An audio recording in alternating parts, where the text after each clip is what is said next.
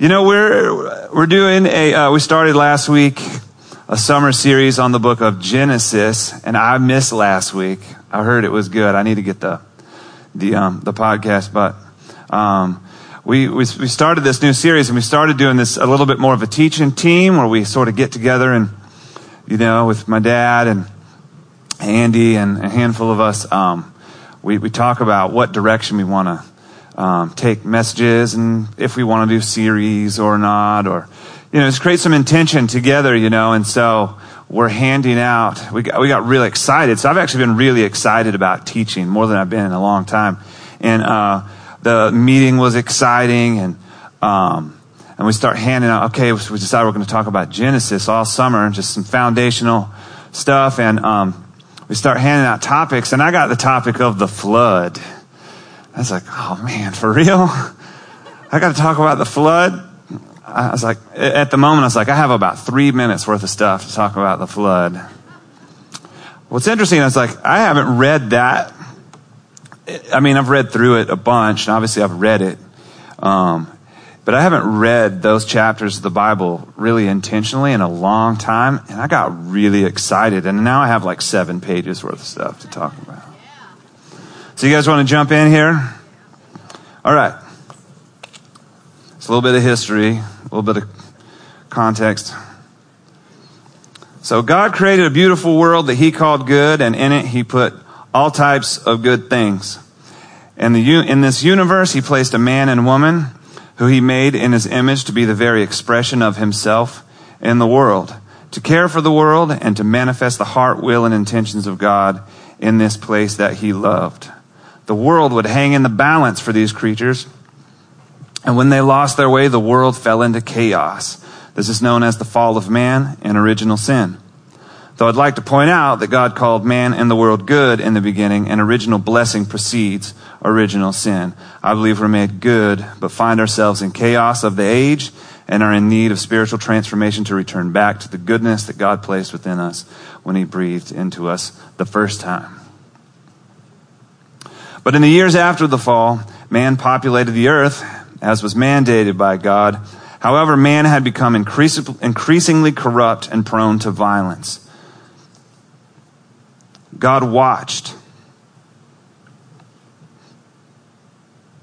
as the creatures that were intended to express the depths of his love to the universe began to mar and disfigure one another. God was grieved to see his beautiful things come to such bitter circumstances. He wished he'd not made them. So he found a man named Noah whose family wasn't given to the corruption of the age, and he decided to start over with them. He called Noah to build a large boat type thing that we call the ark. Everyone knows the story, Noah and the ark, where he would keep his family and representatives of every animal species.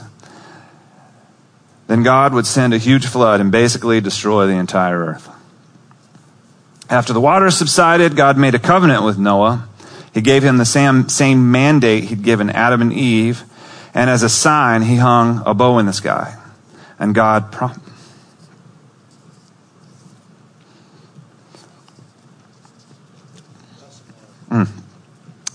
promised he would never do it again. So I don't think he enjoyed it the first time. So I want to start out with some commentary on about how we believe the Bible, if that's okay. Because there are a lot of different types of people in this room, and I want to do church with everybody. It doesn't mean that everybody's right, but it doesn't mean that I'm right either. You know what I mean? It doesn't mean that I'm right. It doesn't mean the way I approach the Bible is necessarily right. Okay? But I have an extremely high regard for Scripture. I value it more now than I ever have in my entire life. It also perplexes me more than ever, but I think this is a sign of maturity. The more you know, the more you realize how much you don't know. When I was 16, I used to think that I was almost as good as Jimi Hendrix was on the guitar. Right? At 37, I realized I will never in my lifetime come close to even understanding his ability on the electric guitar. And I'm a way better guitar player now than I was at 16. So, I want to say this. There is something that the most fundamental literalist and the most staunch atheist can agree on. Is that some parts of the Bible are historical and some parts of the Bible are prophetic or allegorical. Everybody knows that, right? For instance, Jesus said, I'm going to tear down the temple and rebuild it in 3 days, right? He didn't tear the temple down. He was talking about his body, right?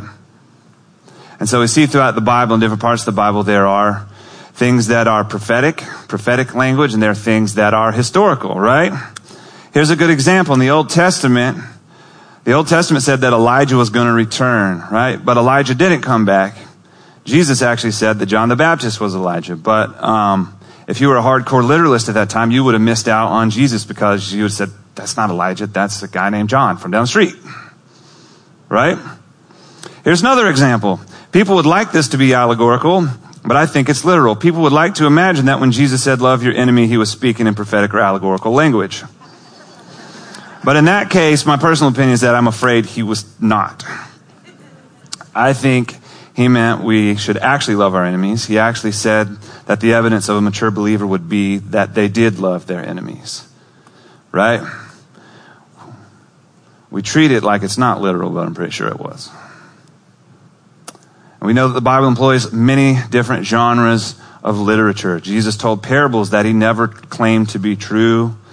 The book of Job is written entirely in poetic stanzas, so it's obviously based on real events, but can't be an exact historical account, right? So is Genesis history, allegory? Is it historical allegory? And you know what? I am not going to tell you. I'm not going to tell you. And here's why. Because there are many different types of people in this room who approach Scripture differently. Some of you would approach it as historical fact, and others would approach the story as allegory. Then others would imagine that's a little bit of both. And to be honest, at different phases of my life, I have thought all of these three things. All right? And the way we approach Scripture is probably really important. I'm not saying that it isn't important. I'm not saying that one way isn't right. One of those ways is correct. I'm not saying that it's not important. But the way we believe is probably important, but there are things that I think are more important. One, what's more important is that we actually engage with Scripture. That we take the story in and allow the Holy Spirit to teach us and work the words of Scripture into our lives. And number two, which is even more important than that, is that we love, value, respect, and do church with people who believe on all different spectrums. If I can't go to church with all types of believers, then I don't want to go to church. Church isn't a place we go because we believe the same things. In fact, it's the opposite. It's a place where we learn to love one another despite our differences. Amen. Right? So that being said, let's dive in here. Let's fit a bunch of animals on a boat. No, there is so much truth in here. There's so much to talk about. I'm probably not going to get to all of it. But let me make some observations. My first observation, and this blew my mind. 37 years old, and I've been a believer since I was at least 7 years old. 30 years, I've known this story, and I never caught this. The story of the flood is God's commentary on violence. Obviously, Noah is a type of Christ, and the ark a type of the cross and the tomb, right? And the resurrection and the new creation and all that. Absolutely. But also, the story of the flood is God's commentary on violence. The story is bookended with God's commentary on violence. Here's how the story begins. Now the earth was corrupt in God's sight, and the earth was filled with violence. And God saw the earth, and behold, it was corrupt, for all flesh had corrupted their way on the earth. And God said to Noah, I have determined to make an end of all flesh, for the earth is filled with violence. That's how he opened it up to Noah. Violence. God hates violence. I know you're sitting there and you're like, duh, we know God hates violence. I know this seems like a given, but I think it's important that we return to these simple concepts on a regular basis. We cannot afford to get away from certain incredibly important aspects of Scripture. God hates violence. Ezekiel 33 says, God takes no pleasure in the death of the wicked. I remember a while back when they caught Osama bin Laden and he had been killed. And I remember people were, celebrating in the streets. And there's part of me that was glad they caught him. But I just didn't feel right watching those people celebrate. And this scripture came to mind. God was not excited. God does not enjoy the death of any person. Even the most wicked people, he is not excited and takes no pleasure in the death of the wicked.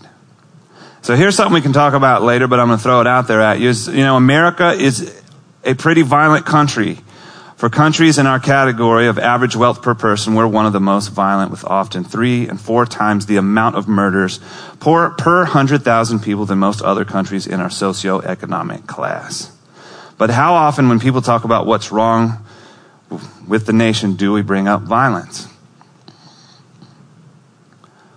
I feel like if I was in a meeting with spiritual leaders of our particular stream and started talking about America and what's wrong with America, I don't think that violence would even come up.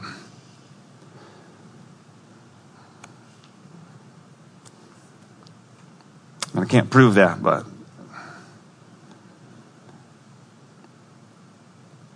Jesus said this. Jesus said that murder begins in the heart. Matthew 5.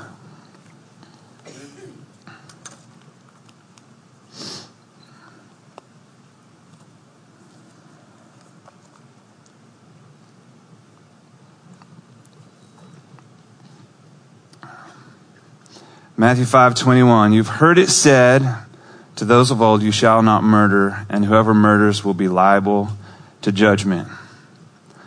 But I say to you that everyone who is angry with his brother will be liable to judgment. Whoever insults his brother will be liable to counsel, and whoever says you fool will be liable to the hellfire. To the hellfire. That's pretty rough. But the word there for you fool, basically, it is the word that means you are less than a person. You are less than a person. And I want to throw this out there, just something to think about. I think when you look at history, whenever you see people treated less than human on a mass level, I think there's almost always hellfire that follows. There's always war and terror will always follow when people are mistreated too long. I think that'd be an interesting study to go back in history and compare the most violent countries today with the way people have been treated throughout the last 100, 200 years in those countries. That'd be a really interesting study. War and terror seem to always follow when people are treated like less. But here's the thing is that we all have biases. And if you think you don't have them, then that's a sure sign that you do. So we all have biases. We're all set up, pre-programmed a certain way to favor things one way and favor things another. But Jesus will always challenge your biases. Some of you don't like Christians very much. He might be challenging you.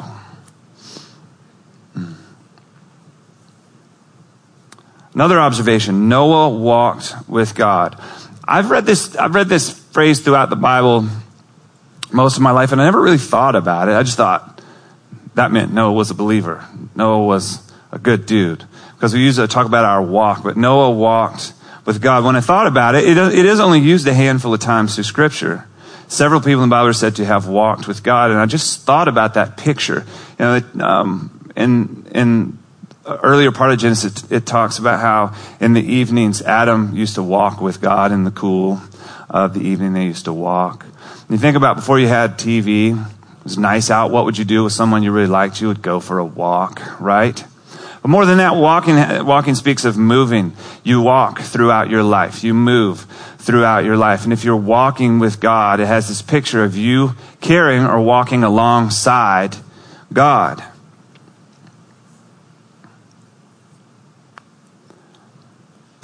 Micah says in chapter 6, he says, he has told you, O man, what is good, and what does the Lord require of you but to do justice and to love kindness. That word could also be translated mercy. And to walk humbly with God. A man of mercy and justice in a time of great violence would have made Noah a significant man. A significant man. What does it mean to walk with God? Dallas Willard teaches that it's unfortunate how our modern Christianity has revolved around systems of belief and moralism rather than discipleship or apprenticeship to Christ. We generate cultures of people whose lives are defined by abstinence and talk, but who often never actually engage in the Christian life. We say, think the right thoughts, sign your name on the dots, and if you don't screw up, we might let you join the club. I wrote that. That's my quote. That's a quote. Jesus just says, follow me.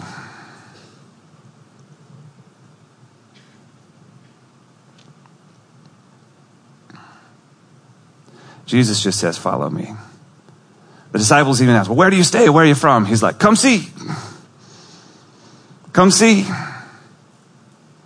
And the beautiful thing about all the stuff we're worried about the moralism and about belief structures and about all this other stuff, the beauty is that all that stuff falls in line when you start walking with Jesus. I think we have it backwards. We want like conversion experience now, then you're allowed to walk with Jesus. And Jesus is like, hey man, I ain't got time to stop. Let's just go walking. Let's just go.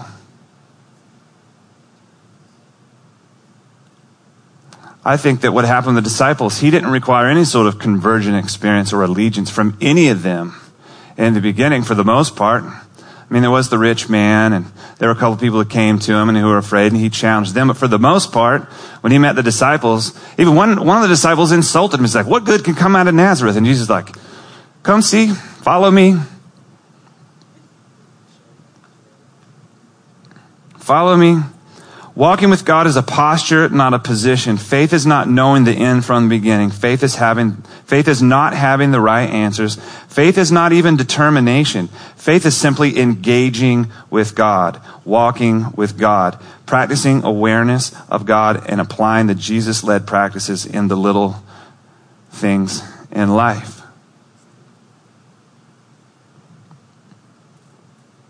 Matthew 18 says the greatest in the kingdom has to become like a child. And so it brings me to think about, how does God receive you? How does he receive you? Does he take a look at you? Is who you are when you die, is that who you are the moment you die? Or does God look at your whole life and does he see you at your best and take you at your best?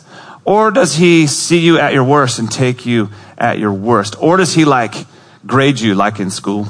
You know, they combine all your grades together and you get the average grade of all your grades. Does he take you like that? Or is it different? And that sounds like a dumb question, but if you think about it, I think about my grandmother, amazing lady. But at the end of her life, she couldn't remember my name. If she had the answers, she certainly didn't have the answers at the end of her life.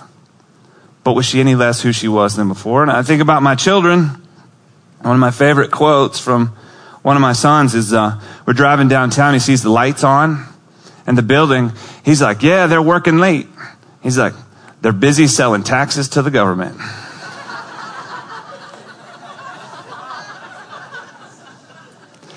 He certainly doesn't have all the answers, right? But he's certainly still who he is, right? So if faith is about having all the right answers and knowing all the right things, then you got to take my grandmother, as wonderful as great as she, and you push her out of the equation. You have to take my children and you have to push them out of the equation. Only the smartest people in the very middle get to have faith, right? That obviously is not the Jesus way. Otherwise, how could he say greatest in the kingdom has to become like a child? is because faith and the Christian walk are something different. Those other things are included and they come along and they are part of the journey, but they are not the journey. Engaging with God and understanding God are two different things, and you can understand God and not engage with God, and you can engage with God and not understand God, but you'll understand God better after you engage with Him, right?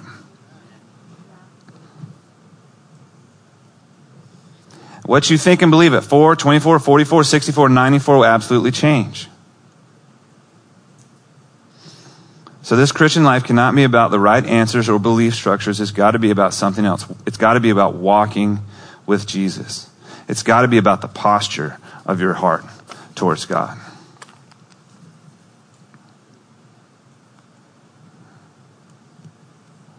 Noah walked with God. How beautiful is that? And how freeing is that? Jesus, I don't know about, all this Genesis stuff. He's like, just follow me, right? Jesus, I don't understand penal substitution theology. Follow me. Jesus, I'm not sure if I believe in God today. Follow me. Right? Engage. Everything else will work itself out if you engage.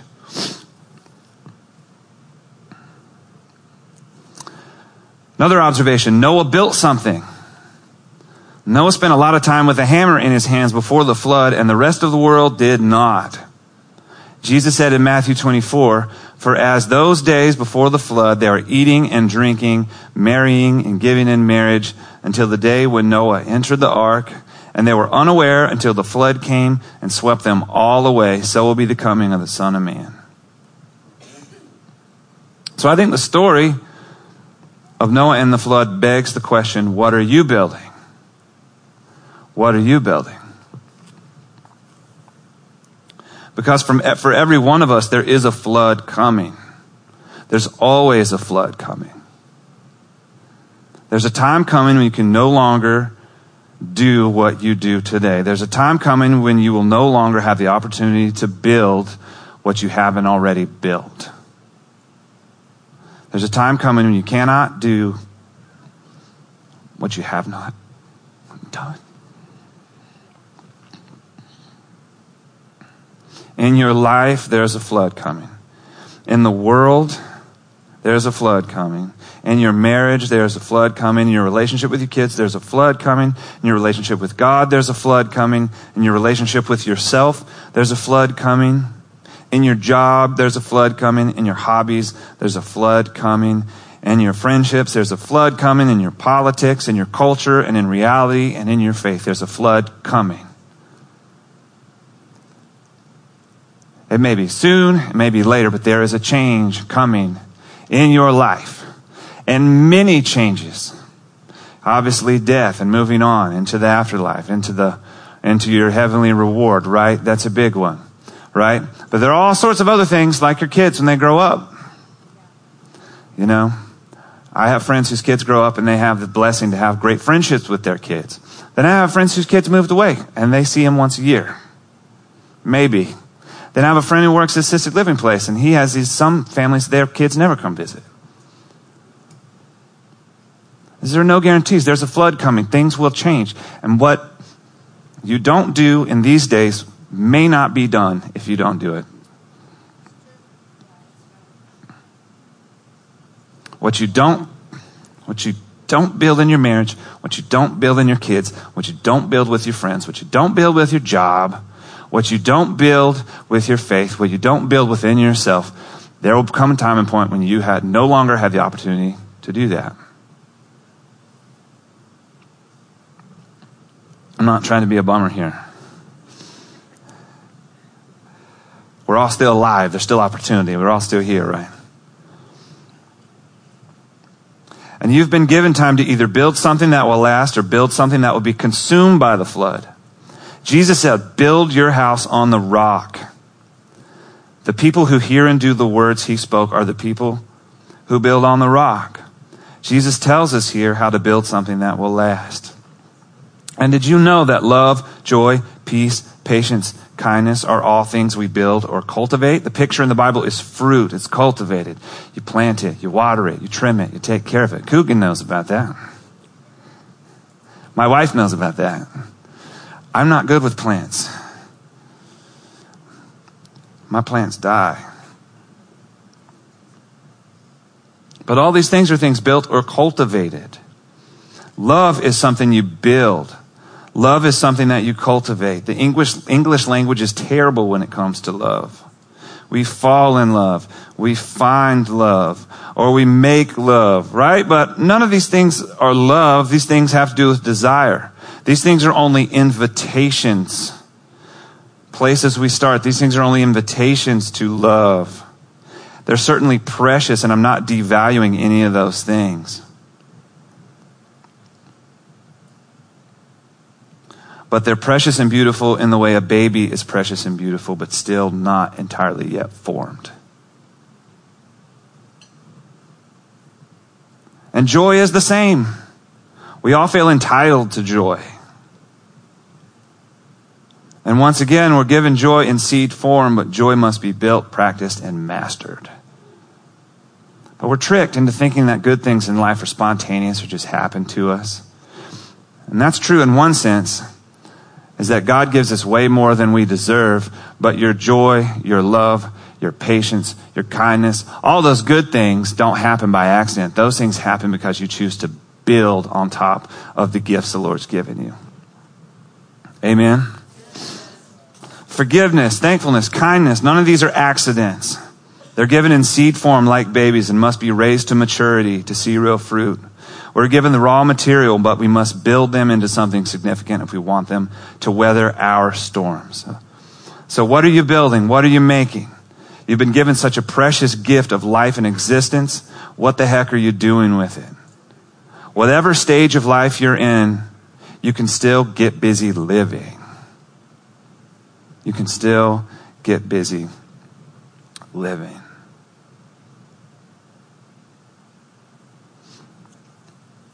So a little bit of application here is let's pick a few things we're going to cultivate and build this week.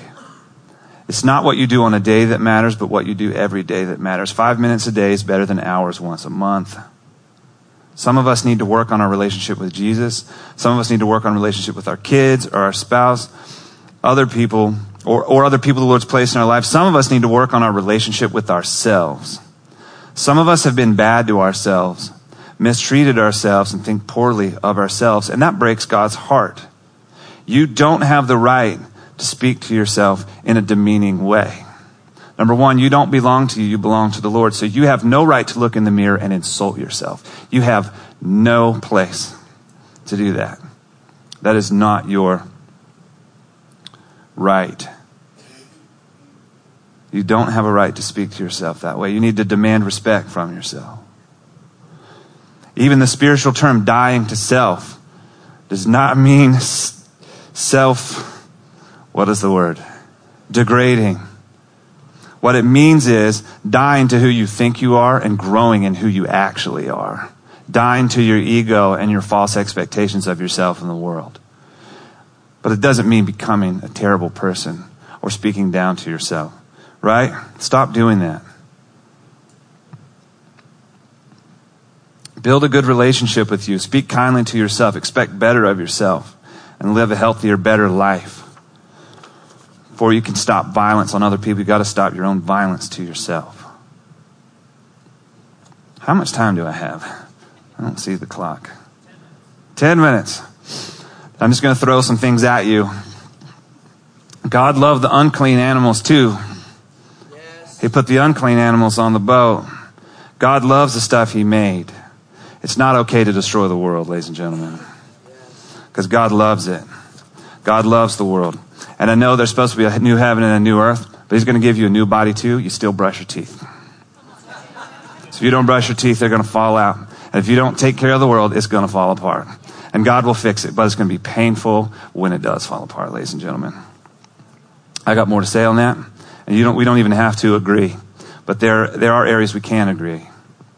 And that's if we make things better and the world doesn't fall apart, and just made the world better. Cool? I mean, it's kind of like this. You hear through the grapevine that your landlord's going to raise your rent. You're like, he's not going to do that. He's not going to raise my rent. But you know what? I'm going to save just in case he does raise my rent. Then if you're wrong and he raises your rent, you're like, glad I saved. And then you know what? If you're right and he didn't raise your rent, you're like, I have some extra money in the bank, right? So if we take care of the environment and it turns out that the whole thing isn't falling to pieces, but we make a better world to live in and for our children, then hey, that works out the better anyway, doesn't it? So that's all I'll say about that, okay? You'll forget about that when I get into this next one here, so. Okay.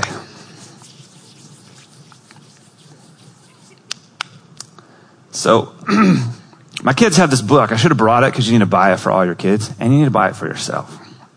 It's the most beautiful children's book about Bible stories I've ever read. And this lady, I can't remember her name, but absolutely phenomenal writing. And she opened up something at the end of the story, because I read this to my kids this week, because of course that's what I'm thinking about, right? At the end of the story, she talks about how God said, I don't ever want to do that again. That was painful. I don't want to do that again. I don't want to destroy everything I created again like that. And so he took his war bow, the bow he used to smite humanity,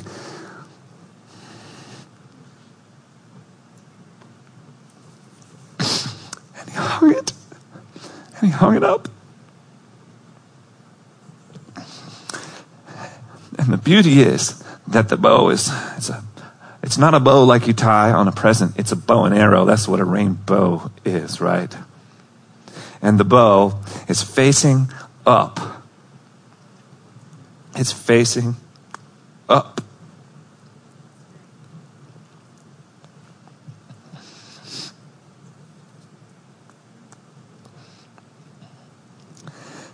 Jesus said, come to me, all you who are heavy laden, and I'll give you rest. God's war bow, his wrath.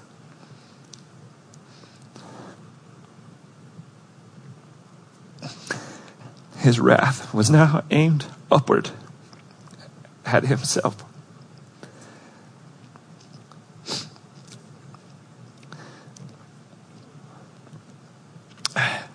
And he would never destroy the earth again with a flood. But instead,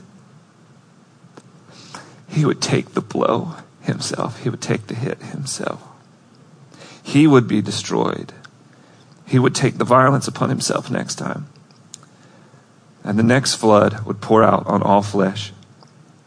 And it would be a flood of spirit. It would be the flood of the Holy Spirit. And joy and healing. That would be the next flood. We all battle with anger, shame, and fear.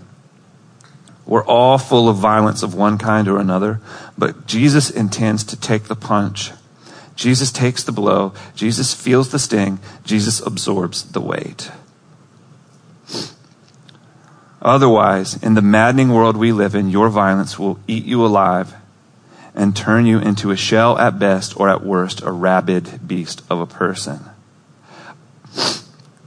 But I'm convinced you can channel your disappointments, your resentment, your rage, your inequality, your hate, your shortcomings, your abuse, your loss, and all your baggage in his direction, and he will suck it up. He will take it and return to you beauty for ashes, new clothes for the monkey on your back.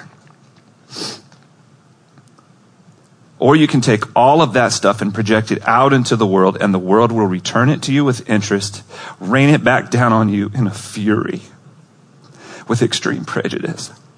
And you alone will feel the weight of all your personal violence, and it will destroy you.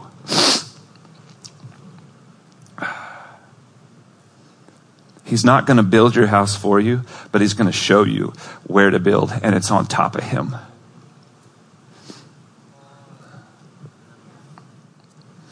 This is my last observation here. Is that God gave Noah Adam's mandate. It's the same words that God spoke to Adam in the beginning. He re-spoke those exact same words to Noah after the flood. He gave him the same mandate. Paul calls Jesus the second Adam, the image of the invisible God. As Adam and Noah were intended to be the expressions of God in the world, Jesus was the fulfillment. Jesus was a son of Adam and a son of Noah and a son of Abraham and a son of David. All these men were types of Christ, and Jesus was their fulfillment. Jesus is who Adam, Noah, Abraham, and David were supposed to be. And in Christ, we enter into those same promises to be a part of making the world right again. To be part of making the world right again. To show the world what God looks like and to once again become the image, the expression of his love, goodness, and power in the world. How do you think about the world around you? Do you take responsibility for your neighbors? Who are your neighbors? What are the ramifications and repercussions of your life? What are the consequences of the way you live? Are you aware that your life is not neutral and the way you live affects people you see and people you don't? Do you want the sum total of your existence to be a burden on the world, or do you want to be a blessing? Are you even okay with your existence being a draw or a wash? Once we've encountered the gospel, we can no longer be like cattle, mindless consumers, because there is just too much joy to be had in posturing yourself as an architect of good fortune. There is too much joy to be had as a purveyor of God's goodness to the world. So this is what I'm going to leave you with. What are you building?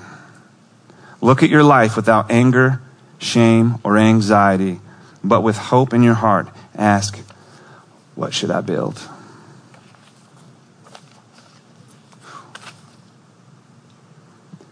Thank you, guys.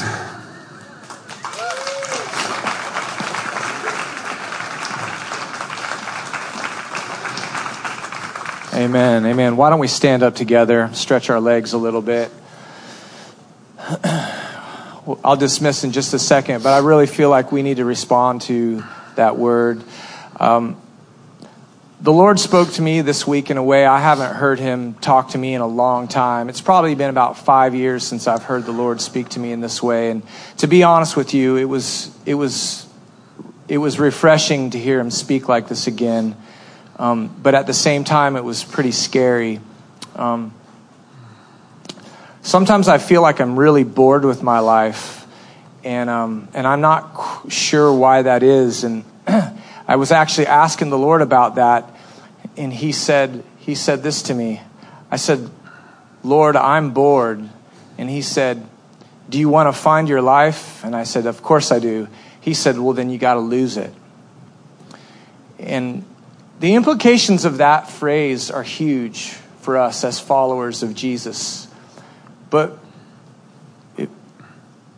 to respond to this thing about building our life in a way, well, to build it on the rock, the implications of that, I guarantee you this, it'll lead you to a life that's not boring. There's a risk element in the faith walk that is inherent. And I've found that when I'm trying to avoid risk in my life is usually when I get really bored. And that's not the life that the Spirit has for me. And I so often I try to avoid building my life on the rock by avoiding the things of the Spirit, by avoiding faith, by avoiding risk. And really, Jesus is saying, follow me. But he's only going into risky places. That's why so few people do it. But I feel like the Lord has it built into our chests, this heart. We have these hearts that only come alive when we step into that life of risk, when we step into that life of faith, when we step into that life of following after Jesus. Amen? Yeah. That's going to look different for each of us. Thankfully, that it does look different. But let's have our prayer today be, Father, move us out into that risky place. Let your Spirit lead us to that place where we feel alive again in our hearts. I was catching that in worship today. There was this kind of like this first love thing happening in worship today. I don't know if you were catching that, but I felt like the Spirit was drawing us back into those early seasons of our life when we felt him in such a beautiful way. It's not like that love is going to be the same all the way through our life, but I do sense that the Lord wants to reinvigorate us. He wants to call us to life again in those places that we felt so alive before. Amen. Holy Spirit, we thank you for this meaty word today. And we ask that it would go deep into our hearts. It would go deep into our minds. It would go deep into our spirits. And we just want to say yes to you, God, that you would teach us how to lose our life in order to find it. How to give up those idols, those altars that we've built. How to tear those things down and exchange them for the things that the Spirit has for us. And we thank you, God, that we don't have to compare ourselves to another brother or sister, but Father, you have a life of life for each one of us. And we just want to attune our ears to what your Spirit is saying to us. And we pray for hands and feet that obey you when you speak. In Jesus' name we pray this. Amen. Stephen, do we have ministry team? Ministry team, come on up. Folks, if you have any prayer needs today, our fantastic prayer ministry team will be up here. You can come up for anything that you need. They'll pray over you. They'll pray with you. They'll pray into your life. Don't be shy. For the rest of you, meet somebody, hug somebody, take somebody out to lunch, invite somebody over to your house. Call somebody this week.